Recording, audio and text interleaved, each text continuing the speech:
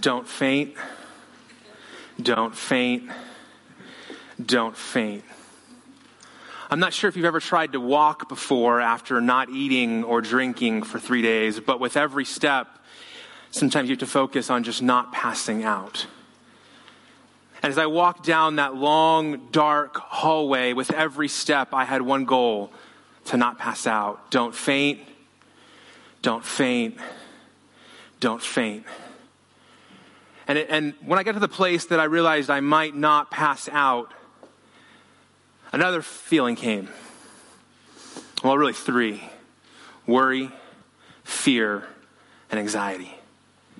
With every step closer to the doors at the end of that hallway, I became more and more scared. You see, I knew what was on the other side of those doors. And I came to the threshold. I took a deep breath. I threw a prayer up to God, and I opened the doors. And as soon as I crossed that threshold, guards came toward me and they said, what are you doing here? I said, I want to see the king. Did he summon for you? Did he call for you? Did we miss something? I want to see the king. You know the law, right? Like, you know what would happen to you if you came without being summoned. I want to see the king. Okay, it's your life. And I pushed through those doors and I stepped into a majestic throne room. And then the nausea came back and the feeling of passing out too. Don't faint. Don't faint. Don't faint. As I crossed that room, it was like a sea of people parted. And as they stepped back, they were whispering and pointing. They didn't admire me anymore. They looked at me with pity because I looked terrible. I hadn't eaten or drank or slept in 3 days. And as I got close to that throne, people turned and they tapped the shoulder of the king, and he turned around and he looked at me very differently than he looked at me the very first night I saw him when I came after 12 months of preparation. He didn't look at me with admiration or attractiveness. He looked at me with pity and compassion. I didn't look good. I had those bags under my eyes and my skin looked dark and my shoulders were sunk and I wasn't strong and proud and courageous. I was timid. And he came bounding down his steps and he extended his scepter to me. And he said, "What is it, Queen Esther? What is it that you need? What is it that you want? Up to half my kingdom, you can have it." I took a deep breath and I said, "Come to a banquet tonight in my quarters." "Okay, we'll be there. I'll be there. Absolutely. Anything. Oh, and by the way, bring Haman too." And I turned around, and as I started walking away, I replaced don't faint with, well, that's one hard conversation down. One giant hard conversation to go. You know, the best stories in life are those with the biggest risks and the greatest conflicts. When you are watching a show on Netflix and it gets to 10 or 11 and you realize you have to finish that season before you go to bed, and you realize you're going to feel terrible the next day, but you have to know how things end. Or you're on vacation and you're in a hotel and you turn on cable TV and you get sucked into a movie and you ask yourself, can I endure 5 more commercial breaks? Or do I just Wikipedia it and figure out how it ends? Maybe that's just me. Maybe that's just my temptation. But we love movies and stories and books and TV shows because of the conflict, because of the risk. It draws us in. And the story that I just shared is one of those stories. It's got incredible risk and incredible conflict, and different than the stories that you watch on movies and on Netflix. This story is real.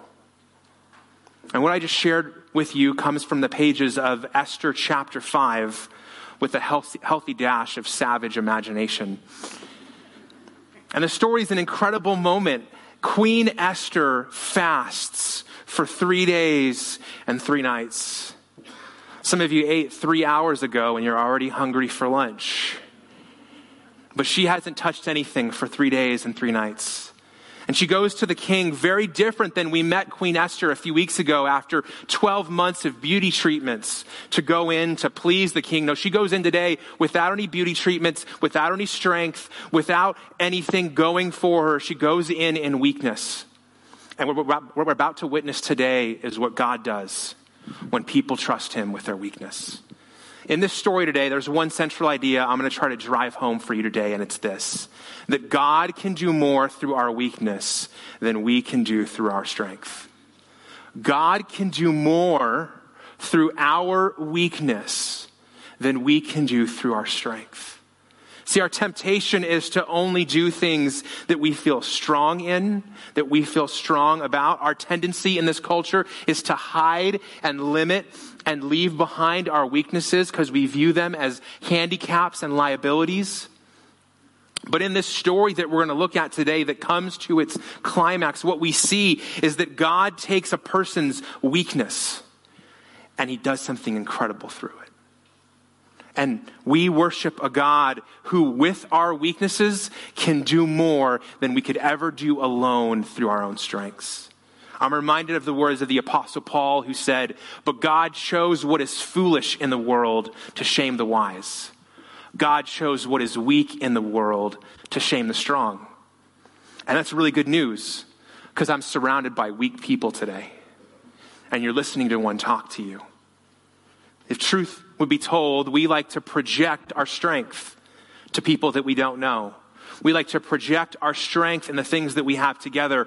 But if you were honest, and I was honest today, and it was just the two of us here, we could share about the weaknesses that we have. And today I'm going to share with you 4 lessons from this story. And the first one comes from this first section, and it's that God doesn't see your weakness the same way that you do. Did you know that? That God doesn't see your weakness the same way that you do. You might see your weakness as something that you don't have going for you. Something that's a liability, something that works against you, that you need to avoid, that you need to set aside, that you need to manage, that you need to keep from hurting you. But according to the pages of the Bible, God doesn't see our weakness the same way that we do. In fact, he sees it as an opportunity to do something incredible. And that's what happens in the story of Queen Esther. If you missed the story, we'll catch you up real quickly. Esther was born as a captive, a Jewish captive living in Persia, along with her uncle Mordecai. No one knew they were Jews. They were living compromised lives. The king kicks out his queen and throws a contest to get a new queen. But this isn't a beauty contest or Miss America. It's something far more sinister and cruel. It ruins the life of every woman involved other than Esther. Esther becomes the queen after pleasing the king. And she and her uncle are brought into this moment where no one knows they're Jewish until Mordecai stands up and refuses to bow down to the king's number 2, a guy named Haman. And at that point, Haman is not just angry at Mordecai. He's so incensed that he decides to kill all of Mordecai's relatives, which turns out to include Esther. And Mordecai says to Esther, "Esther, you've got to speak up for us. You have the power. You have the influence. You have what it takes to save our people. You have to go to the king. Maybe God put you in this place for such a time as this."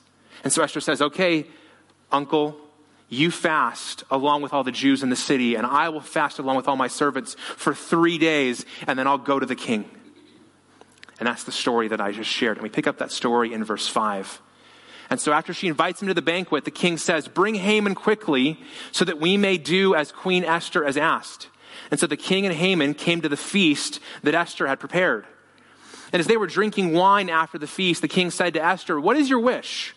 It shall be granted you. And what is your request? Even to the half of my kingdom, it shall be fulfilled." It's the second time he's basically said the same thing to Esther. And Esther answered, "My wish and my request is, if I found favor in the sight of the king, and if it please the king to grant my wish and fulfill my request, let the king and Haman come to the feast. I will prepare for them, and tomorrow I will do as the king has said." So she goes to him on one morning, says, "Hey, come to a banquet tonight." The king comes to the banquet. They have the whole dinner. They have their cocktail after dinner. They talk. What's your deal, Esther? What do you want? What I want you to do is come back tomorrow for another banquet. Now, what's Esther doing here? We don't really know. The Bible is not like the director's cut of your favorite movie where you can just pause it, click on that button, and see what was happening there. It doesn't work like that. We don't know why Esther decided to do this. Maybe she feels like she missed her moment. Maybe she, like you, gets really psyched up to have that conversation with that person and confront them. And the conversation comes and you turn from a lion in the hall to a mouse in the meeting and you can't say anything. Maybe she was like, okay, I missed my moment. Come back tomorrow and we'll try this again. We don't know. What we do know is what happens afterwards. Haman leaves the party and his chest has never been bigger. His ego has never been larger. He goes home to his family and he's like, family, I'm awesome. Family, do you know how awesome I am? I am the number 2 man in the most powerful kingdom on earth. The king has given me this ring. I can sign anything I want to into law using this ring. I have so much wealth. I have so much power. 2 nights in a row, I got invited to an exclusive dinner with the king and the queen. I'm awesome. But you know what? I can't enjoy it because of Mordecai. That guy, I'm like leaving the banquet and walking home to see you, and I see that guy, and what does he do? He doesn't move a muscle. Everyone else bows down to me except for him. And if he had modern plumbing back then, Haman would have described Mordecai as a leaking faucet. You know, you're lying there in bed, almost about to fall asleep, and you hear it. Drip, drip, drip. I tell my wife that she's got a Vulcan nose, not Vulcan hearing, a Vulcan nose, because several years ago we were sleeping. It's 3 a.m. and she elbows me and she's like, can you smell that? And I said, excuse me, what? Can you smell that? And she goes, the trash. I said, I was asleep. She goes, well, it woke me up. I said, the trash woke you up from sleep? She's like, yeah, can you take it out? It's 3 a.m. What are you talking about? And so because I like my marriage, I went and took the trash out at 3 a.m. and because it was annoying her that much. And in the same way that smell annoyed her, Haman is annoyed by Mordecai. And he's already decreed that Mordecai and all his people are going to die, but he can't wait that long. And so his wife says, well, I have an idea in Esther 5:14. His wife Zeresh and all his friends said to him, let a gallows 50 cubits high be made. And in the morning, tell the king to have Mordecai hanged upon it. 50 cubits high is 75 feet. And so she says, hey, if this is that big of a deal to you and you're so powerful, then just build a gallows and go to the king and tell him to hang Mordecai on it. And so Haman says, Haman, then go joyfully with the king to the feast. And so this idea pleased Haman and he had the gallows made. It's like, hey, I can't stand this guy and I can't wait months for him to die. I'm going to kill him now. Well, while Haman is plotting Mordecai's demise, the king can't sleep. In Esther chapter 6, it says the king can't sleep. He's worried. What's this deal with Esther? Why am I going to all these banquets with her? Why is she so worked up? Why does she look terrible? Am I going to have to pick another queen too? And so like you, the king is so unable to sleep that he pulls out a book to read, a boring book. And so in Esther 6:1, it says, the king could not sleep, and he gave the orders to bring the book of memorable deeds, the Chronicles, and they read before the king. So basically, he's reading the minutes of his empire. Really interesting stuff.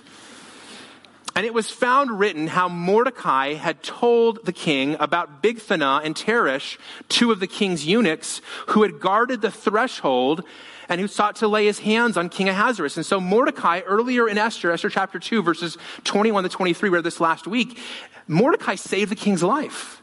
He figured out there was this plot to kill the king. He tells Esther. Esther tells the king. They figure out it's true, and they hang both the guys. This is recorded in the book of Chronicles. And the king says in verse 3, what honor or distinction has been bestowed on Mordecai for this? And the king's young men attended him, said, nothing's been done for him. He's like, he saved my life. Hey, what did we do for him? Nothing, king. We didn't do anything. And the second lesson we learn is that we are to trust God with our honor and recognition. Trust God with your honor and recognition. We live in a culture and a time where we're constantly looking over our shoulder to see if anybody noticed what we just did. Hey, did you see that? Did you notice that? And if you didn't, here's my selfie. I've always wanted to do this. You know, I'm going to capture myself, because if I don't capture it and nobody sees it and nobody recognizes it, it didn't matter. And yet Mordecai, we don't see anywhere in this book that he sought recognition for it. He saved the king's life, and nothing happened. And he trusted God that God would take care of it. Well, while the king's having this conversation, he hears a commotion out in the lobby. And he goes, hey, who's out there? Oh, it's Haman. And Haman's come to tell the king of his plan. So in verse 5, Haman comes in, and the king says to him, what should be done to the man whom the king delights to honor? And Haman thinks to himself, who would the king delight to honor more than me? I mean, I'm awesome, right? Like, who would the king delight to honor? Me, right? And so Haman has this idea.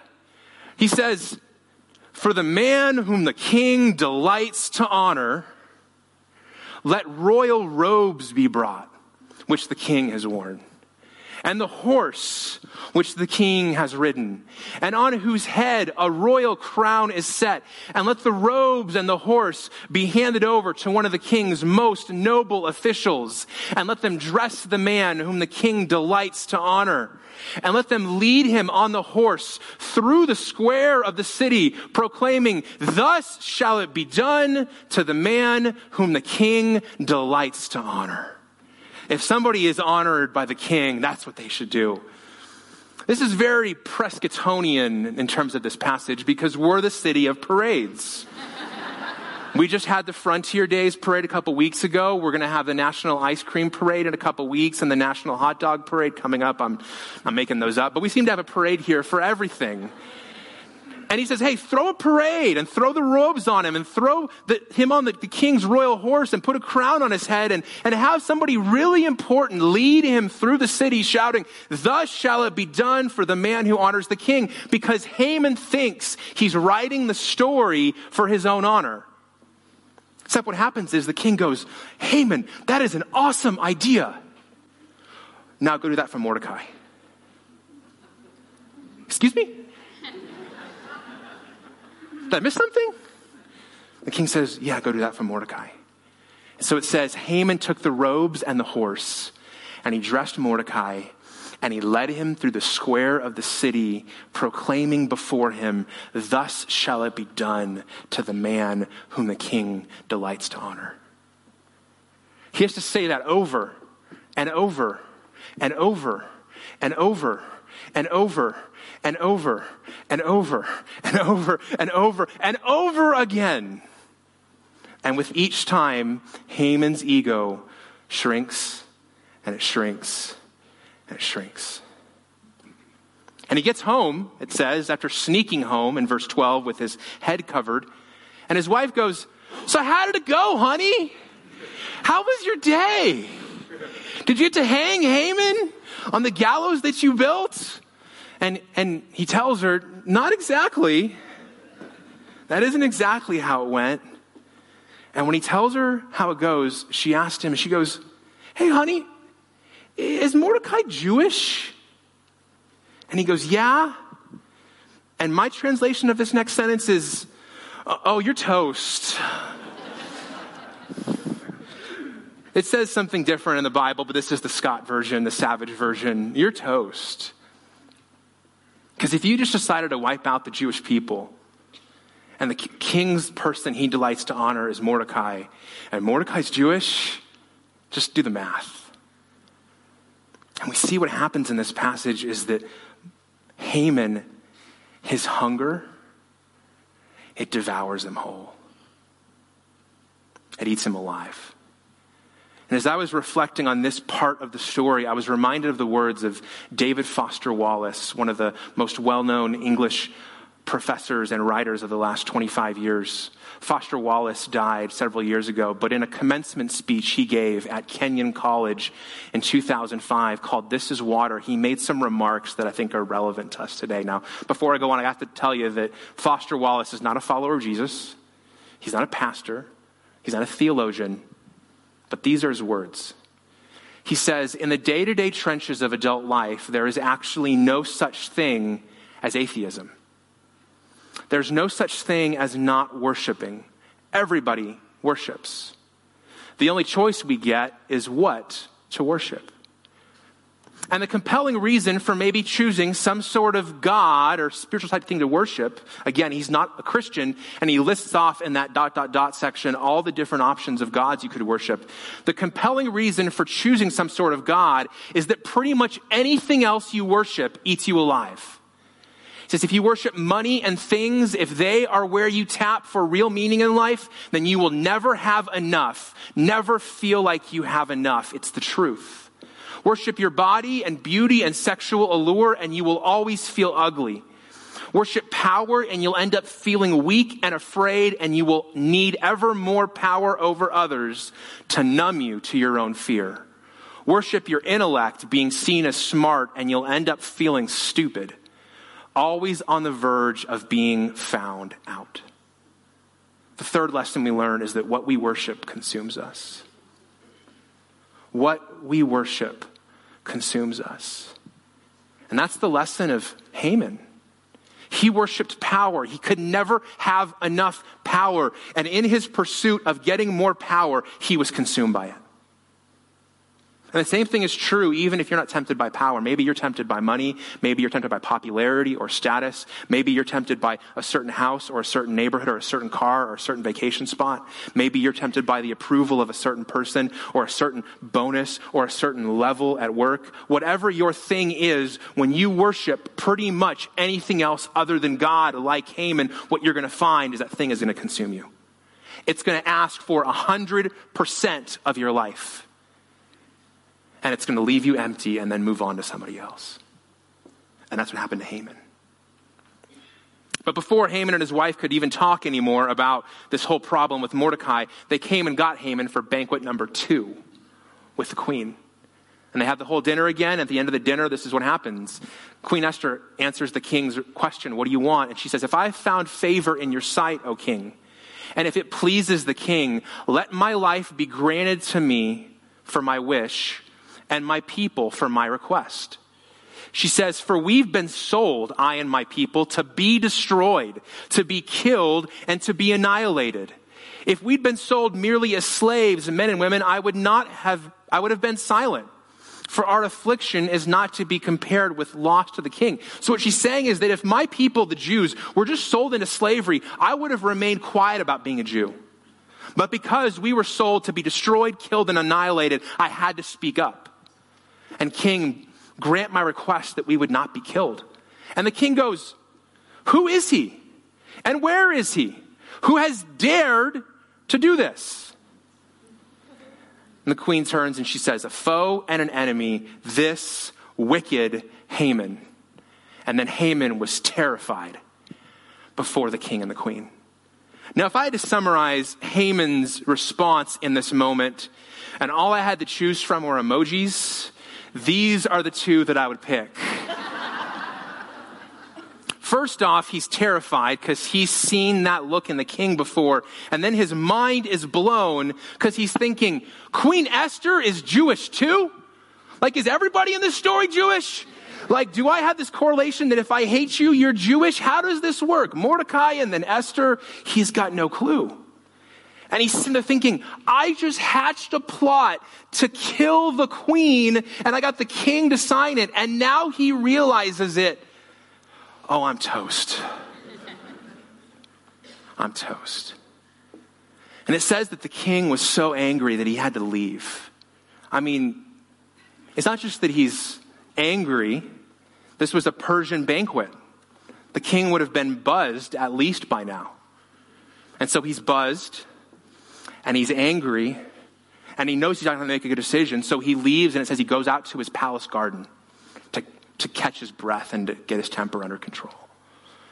And while he's out there, Haman is so worried that he throws himself at the feet of Esther to beg for mercy that maybe as a worshiper of God, she might save him. Because he knows he has no other option. He's seen that look on the king before, when Bigthana and Teresh tried to kill him and they hung those guys. He's seen that look on the king's face before when he went to war against the Greeks. He's seen that face before, and before he celebrated it. And now he knows that face is towards him. And so it says that when the king comes back, when the king arose from his wrath, from the wine drinking, and went into the palace, Haman stayed to beg for his life from Queen Esther, for he saw the harm that was determined against him by the king. And the king returned from the palace garden to the place where they were drinking as Haman was falling on the couch where Esther was. This is just terrible. This guy has the worst luck in the world. Not only did he try to kill the guy that the king loves, and then he tries to kill the people of the queen, the king comes back and it appears that he's trying to make a move on the queen because they're in her quarters. And you can just kind of see it from a cinematography standpoint. He's just fallen down in the bed and the king comes in and he's like, oh, I wasn't doing anything. I don't know what's going on there. I don't know anything. And so the king says, will he even assault the queen in my presence in my own house? And as the word left the mouth of the king, they covered Haman's face. And then it says that one of the king's servants turned to him and goes, well, Haman did just have some gallows built today.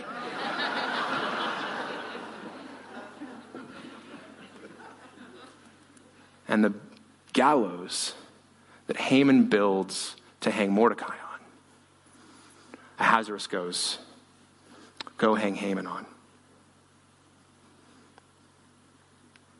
What he intended to destroy someone else ends up being the own tool of his self-destruction.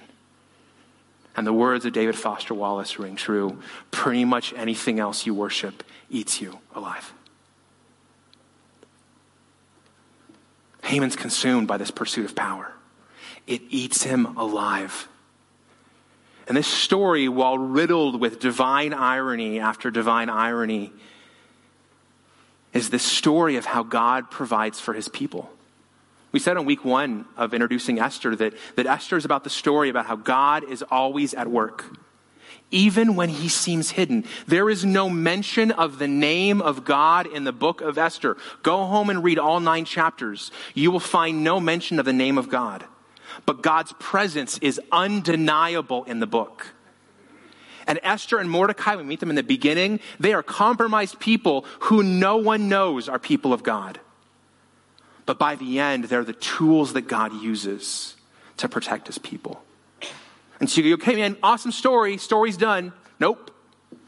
One big problem. I remember when I was younger, we'll just say younger, I watched this movie called Apollo 13.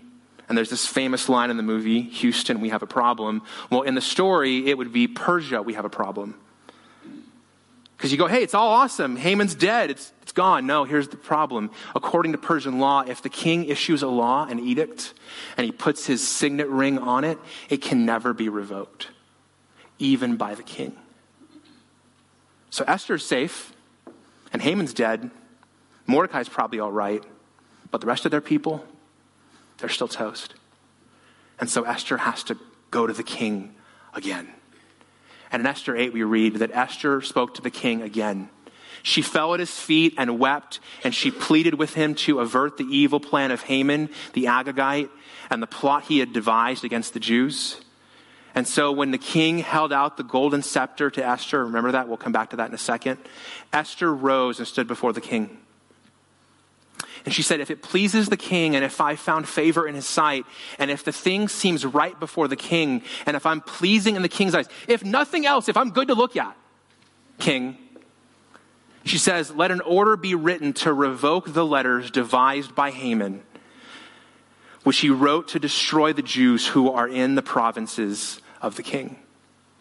And so the king's scribes were summoned at that time in the 3rd month, which is the month of Sivan, on the 23rd day.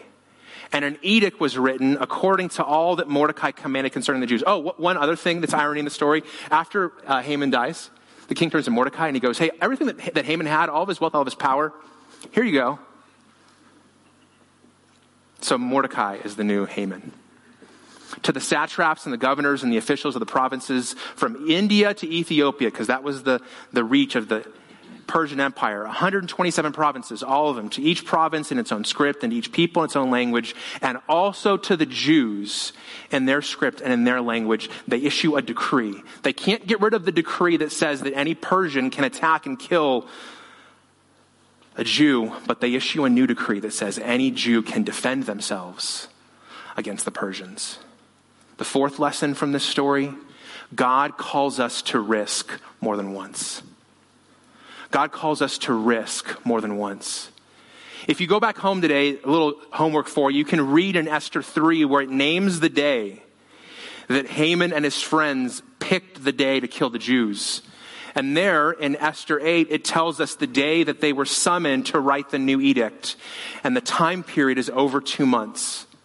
Esther went to the king 3 days after that edict was issued. And 4 days after, Haman was killed. But the king was done. He didn't do anything else. And so Esther had to go again to the king unsummoned. That's why he extends the scepter to her. And she had to risk her life again, because going before the king unsummoned was punishable by death unless he gave his scepter to you. And so Esther has to not only go to the king once to plead for her people, she has to go again to the king and plead again for him to do something. I'm trying to imagine what Esther would have said to God when he said, hey, you got to go back to the king because something's got to give. And she said, you want me to do that again? You want me to risk again? You want me to put my life on the line again? Some of you, if I walked off the stage right now and walked up to you, you could tell an amazing story how once in your life you stepped out and you followed God boldly. You took a risk and a step of faith and you had no idea how it was going to work out. But you know what? God showed up and he moved in a miraculous and powerful way. Question for you. What if God wanted you to do that again? What if that wasn't just a story that you told about a long time ago in your past? What if that was the pattern God wanted you to get used to stepping into?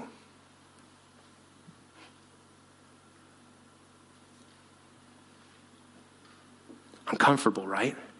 We love the idea of having stories to tell from a long time ago about how we risked for God. But we don't like the idea that God would call us to do that again and again and again. Well, the edict goes out, and in Esther 9, verse 12, the king says to Esther, in Susa, the citadel, the Jews have killed and destroyed 500 men, and also the 10 sons of Haman who decided to try to finish their dad's work. What then have they done in the rest of the king's provinces, the king says to Queen Esther. And she says, the Jews who were in Susa gathered also on the 14th day of the month of Adar, and they killed 300 men in Susa, but they laid no hands on the plunder. Haman was going to kill all the Jews and take all their wealth. But when the Jews defend themselves, they take none of it. It says in verse 16, now the rest of the Jews who were in the king's provinces also gathered to defend their lives, and they got relief from their enemies, and they killed 75,000 of those who hated them, but they laid no hands on the plunder. So you go, great story, Scott. So what? That's one of two responses you can make today. Hey, that's a great story, man. Crazy plot turns and irony and, man, sucks to be Haman, But other than that, okay, what's the story? You could say that, or you could ask the question, how is this my story? And if you ask that question, I've got 3 things that you could do in response today. And the first one is this, that you could surrender your life to Jesus today based upon what you've heard. Esther basically lays her life down for her people and says to her uncle before she goes to the king, if I perish, I perish. My life is in God's hands. And some of you, what God has been doing in your life today and for recent days is stirring you and showing you that you're like Haman.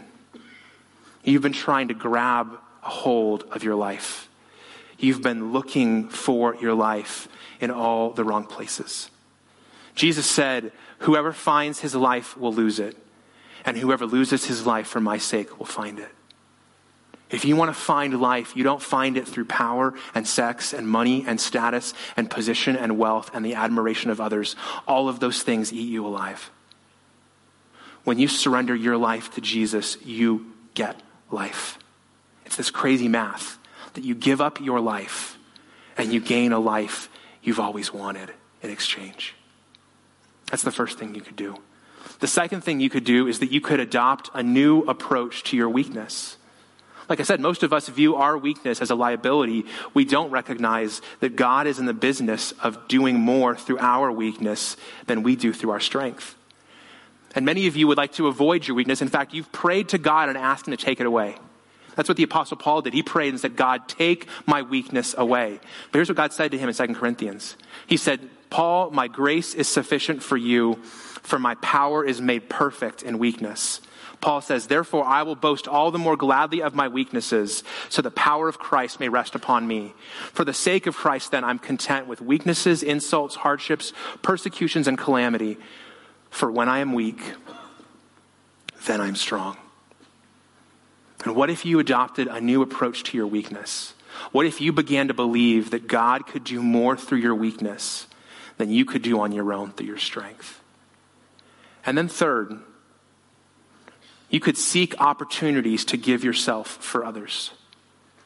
You could seek opportunities to give yourself away for others. This series that we've been in since the beginning of June really is all about how we live our lives for the sake of other people in this day and in this culture. Because it's not enough to just be faithful to Christ and remain true to our convictions. We have to do that for the sake of other people around us in a winsome and compelling way.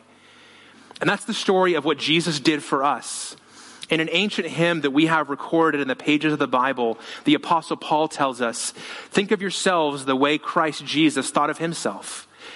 Jesus had equal status with God, but he didn't think so much of his status that he had to cling to the advantages of that status no matter what. Not at all.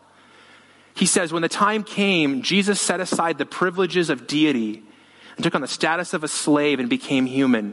And having become human, he stayed human. It was an incredibly humbling process. He didn't claim special privileges. Instead, he lived a selfless, obedient life and then died a selfless, obedient death, and the worst kind of death at that, a crucifixion. In other words, Jesus gave his life for you. What is he calling you to surrender and give today? And unlike those other things that you give yourself to and that consume you, Jesus has given his life for you, and he's inviting you to give your life to him in return. And so this morning, the band is going to come out, and they're going to play a song in a minute that contains the words of one of the most famous hymns of our faith, Amazing Grace. And we're going to invite you to come forward and make a response this morning.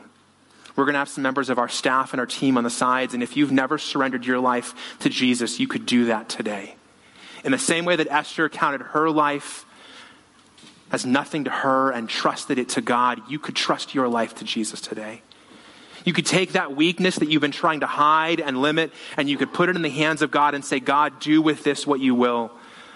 Or you could shift from trying to preserve and protect and keep your life to follow the way of Esther and Jesus, to recognize that you don't keep your life when you try to hold on to it. You gain your life when you lose it.